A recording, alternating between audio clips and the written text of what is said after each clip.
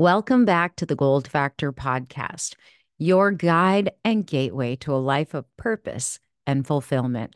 I'm your host, Bernadette Gold, transformation and high performance coach, here to lead you through another chapter of my audiobook, The Crooked Path to a Charmed Life, a clairvoyant medium's journey to embracing her spiritual gifts. Now, remember, each episode of season 1 is a new chapter in the book as we traverse the realms of the seen and the unseen. So let's dive in and continue our adventure together. It's time to think bigger, feel deeply, and act boldly. Chapter 16, Horsing Around. As I settled into living in a bigger space, I longed for land and horses, wanting to pursue my dreams of rehabilitating horses again. 2 years of manifesting whatever I desired had shown me that these universal principles were real. I bought a couple of rescue horses and was already training them. Dawson, a big black warm blood, and a cute Morgan Arab mix named Lad for Brindy, leading me back to a childhood dream as well as my spirit animal. Dawson needed a lot of attention and rehabilitation. He would never be a great riding horse, so I continued to look for one. I was offered a great deal on a Grand Prix dressage horse with an attitude problem named Bo. As I worked with Bo to get his attitude straightened out, I realized he wasn't trying to be a jerk to his riders. He just had no tolerance for bad treatment. The longer I worked with him, the more I liked him. Finally, I bought him and started training him to jump. While training Bo to jump, I began to wonder why I shouldn't pursue horse training full-time. With a purchase offer on the boat, I wrote a list of things I wanted and began hunting for the perfect property. I found a 10-acre horse boarding and training facility just 20 minutes south of downtown San Diego within just a few days. The property was vacant and available for lease. It didn't take much convincing for Mike to see the possibility of us working and living there. I used the proceeds from the boat sale to lease the property and set it up with new equipment and stalls. The Bella Farms venture took a couple of weeks to set up to my liking. It only took a month to reach capacity. The barn was full with 8 of my horses, and all available boarding stalls outside were taken. I manifested a successful business quickly. Every time I set out to create something, it was easy when my heart, mind, and emotions aligned. I was engrossed in running the ranch, training and getting through the physical demands daily. I had 2 helpers that alternated feeding and stall cleaning. Juan worked during the week, and when he was off, his brother Javier worked the weekends. We had it all down to a well-organized system of caring for over 30 horses. I was giving riding lessons, training problem horses, and managing the business. It required a commitment of 7 days a week, most days, from 5 a.m. until 10 p.m. If there was an issue with one of the horses, I stayed up to keep watch. One of the great things about working with the horses was learning about their personalities. For example, one of my clients was looking to buy a horse. We found Will, a thoroughbred, that had a lot of training and was pretty good at dressage. Will was a beautiful chestnut-colored 16.1 hand thoroughbred with an impressive stride. He was flashy and gorgeous. However, he needed some training to lengthen his choppy stride. So my client bought him and put him in full training with me. During our first training session, I set up trotting poles to see if Will would lengthen his stride. He was super responsive as we rode around the arena until we headed for the poles. Horses are meant to step over the poles. Will stepped on them. Immediately, he stopped trotting, stood still, and his entire body began to shake. I jumped off him, thinking he injured himself. Instead, I heard his voice, clearly in the tone of a gay man. "Oh my God! Oh my God! It hurts! It hurts! It's broken!" I turned to see if someone was in the arena with me. No one was there but me and Will. It took a few minutes to realize I was hearing him telepathically. Stunned by his dramatic voice and overly dramatic body shakes, I started laughing. Will was holding his left front leg up off the ground. I saw no blood or visible issue with his leg. "It hurts, it hurts, it hurts," he continued to cry. He was offended by my laughter, but too scared to stop crying. I grabbed his leg, telling him repeatedly, "It's not broken." Finally, I explained that he stepped on the ground pole with one foot, making it feel like something was wrong. I demonstrated by stepping on the pole with one foot, showing him how uneven my legs were. It took 20 minutes of hand walking and reassurance to convince him that he didn't break his leg. Will and I worked on his fears and his bad habits of shortening his stride for weeks. His owner was amazed to see his progress when she returned from a business trip. I took a chance and disclosed our trotting pole debacle, even letting her in on the telepathic communication. Not only was she open to it, but she wished she could hear him too. Knowing that we understood his personality, fears, and needs, he could finally trust us. He fell in love with his new owner and became the spoiled diva he yearned to be. Shasta had become the guard dog of the barn. One night, a pack of coyotes was roaming the property. We had adopted a tiny kitten named Jasmine that Shasta was fond of. While she didn't care for other dogs, she seemed to enjoy the kitten. Sitting at my desk in the kitchen, Shasta became very agitated. Jasmine wasn't in the house for the night. I was afraid Shasta wasn't going to rest until she came in. I stepped out the back door to call the kitten, but she didn't come running in. The coyotes began howling in a circle near the arena. Shasta bolted out of the house straight for the coyotes.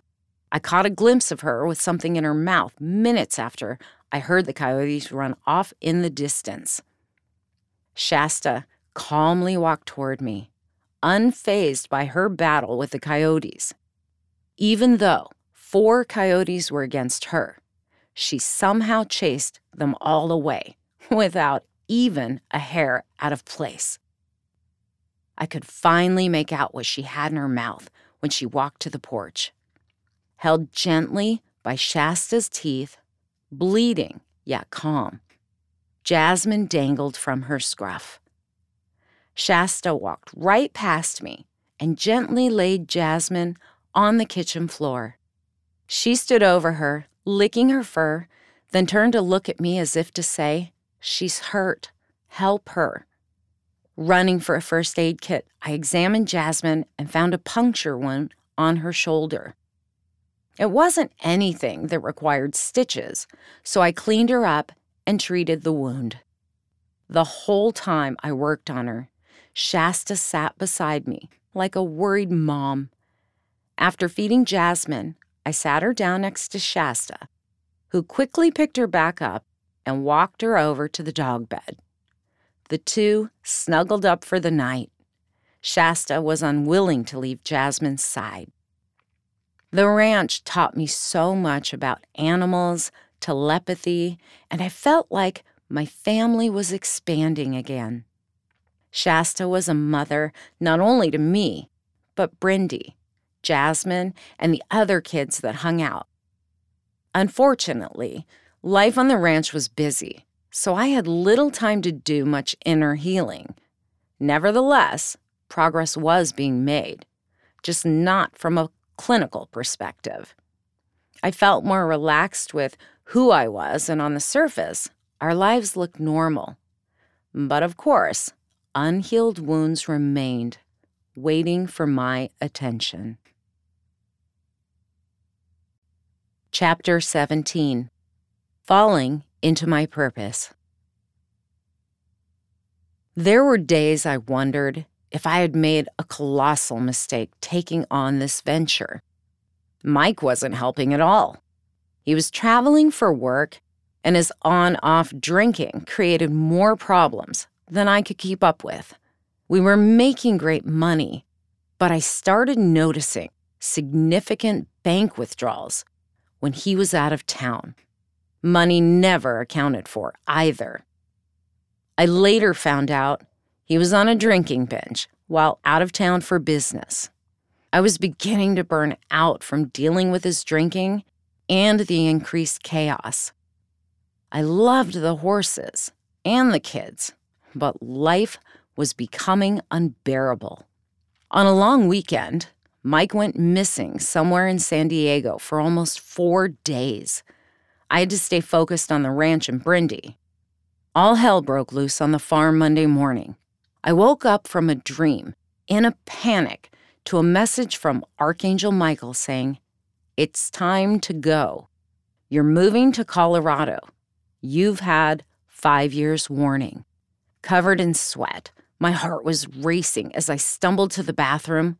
I washed my face, put on my barn clothes, and headed out to check the horses. By 9 a.m., still feeling a sense of dread and panic, one of the boarding clients came running into my office in the barn, announcing the water wasn't working. I ran to check the stalls, the house, the bathroom, and there was no water. So I called the water company and was informed that I had called to shut the water off late Friday afternoon. What? I didn't call to shut the water off. The horses need water, I pleaded. The water company employee insisted that someone did call, pretending to be me. To restore the water, I had to give a new deposit and pay a reconnect fee. When I provided my bank account information, the customer service agent told me, "I'm sorry, but the charge was denied." Shocked, I called the bank to find out the $30,000 we had in the joint account was gone. I was grateful I had a check from a boarder. I went to the bank, opened a new account, and called to restore the water. Mike called from rehab that night, explaining that his sister had talked him into getting help. He apologized for disappearing. He was furious when I told him what happened at the ranch. His sister blamed me for his drinking and decided to ruin my life and business. She had called the water company pretending to be me. She didn't care about the threat posed to the animals. All she wanted to do was inflict pain on me. She mistakenly thought I was spending his money. Little did she know that the money from my boat opened the ranch and was in our joint bank account. She convinced Mike to clear the bank account before being admitted to rehab. Not only did I lose the remainder of my savings during his binge, but now I was unable to keep the bills paid. Almost audibly, a voice spoke to me again. "It's time to move to Colorado. Close the ranch." Feeling desperate and with little sleep, I sat down to meditate. By now, my relationship with Spirit and the angels was secure. Announcing himself, Archangel began to speak words of encouragement. I resisted moving to a state I had no ties to. I begged, pleaded, and bargained to stay in San Diego on the ranch. Each request was denied. I was urged to have faith that moving was in the grand plan for my life. I had promised to be a vessel for God's will. It was time to do my job and fulfill that promise. I was afraid I wouldn't have an income if I left the ranch and my business. I told Spirit, if you want me to move, fine. I need a home that is super affordable. Archangel Michael instructed me to write down what I needed to move, and the spirit world would come to my aid. As soon as I stopped resisting the abrupt turn of events, things began falling in place. I received guidance to sell the new stalls, equipment, and 6 of my horses. I notified the boarders that I had to close the business, explaining what had happened. Mike's sister made further threats that prompted me to hire an emergency moving company, placing my personal belongings in storage. It all happened so fast, it was a blur. But somehow, I made enough money from the sale of things to pay the bills through the next month. I asked my guides and angels for a bit of a break before moving to Colorado. Synchronistic events led to a spiritual retreat in Sedona, Arizona. Brindy was in Washington visiting my dad as I left for Sedona, leaving Shasta with my friend Mary in San Diego. Javier, my stable hand, took care of the horses and ranch. My friend Ross was going through a considerable crossroads in his life and decided to join me at the retreat. I spent 4 days hiking, meditating, and clearing my head. Spirit directed me each day, encouraging me to have faith in the help from unseen realms. Messages poured in. I continued to record them in my journal. I had no choice. By blind faith, I did as Spirit asked, believing the words I was hearing. That which you forgive in others will be forgiven in you. That which you hold against others will be held against you. Matthew 7:1. Judge not, lest you be judged. Judgment, anger, and a touch of victimhood were keeping me stuck. Spirit kept imparting teachings that would allow me to forgive, heal, release, and move forward. I was angry at Mike and his family, mad at my mom for a laundry list of things. But worst, I was ashamed of myself for every mistake I ever made. Whatever you judge against others causes judgment to fall on yourself. When you forgive others for their mistakes, you allow them to be imperfect. The imperfections you allow in others allow you to be imperfect as well. Kept repeating in my mind. Spirit continued to teach me that forgiveness and acceptance are the keys to freedom and love. When you accept others as they are without expecting something in return, you are operating at the highest level of love. Holding a grudge based on something you feel was taken from you allows anger and resentment to build. Forgiving ourselves for mistakes and imperfections is also very important. The biggest misconception we have is that we have to behave perfectly and always make perfect choices. We seem to forget that no matter what choice we make, it is the perfect choice for that moment, based on the information we have available. On a hike in Sedona, I had a crucial lesson shown to me. I was a bit unsure of what path to take up Cathedral Rock. The path I chose was a bit steep and rocky. It was getting hot, and I wasn't making progress. So I prayed for some spiritual guidance, asking to be shown the best path to reach the top of the peak. The most beautiful message was received when I quieted my mind enough to listen. Suddenly, a small garden snake got my attention. Stopping dead in my tracks, I heard, "Take a step to the right." Then Spirit guided me to climb through some brush and over a rock just beyond the snake. Although I wasn't sure it was the correct path, I followed the guidance. Within minutes, I realized the new route was much smoother, cleared by many people who traveled it before me. The most surprising part of the change in the path was that within 10 minutes, I reached the peak. I didn't even realize I was ascending. My breath was steady, and my legs didn't strain to climb. Once at the peak, Spirit gently spoke. Every path leads to the same place. You have the freedom to choose which one you want to take. Do you want to take the hard, rocky path? Or do you prefer the easy path that has been cleared before you? The message I received that day gave me great insight. I realized how often I had chosen to take the hard, rocky path in life, somehow thinking it was necessary.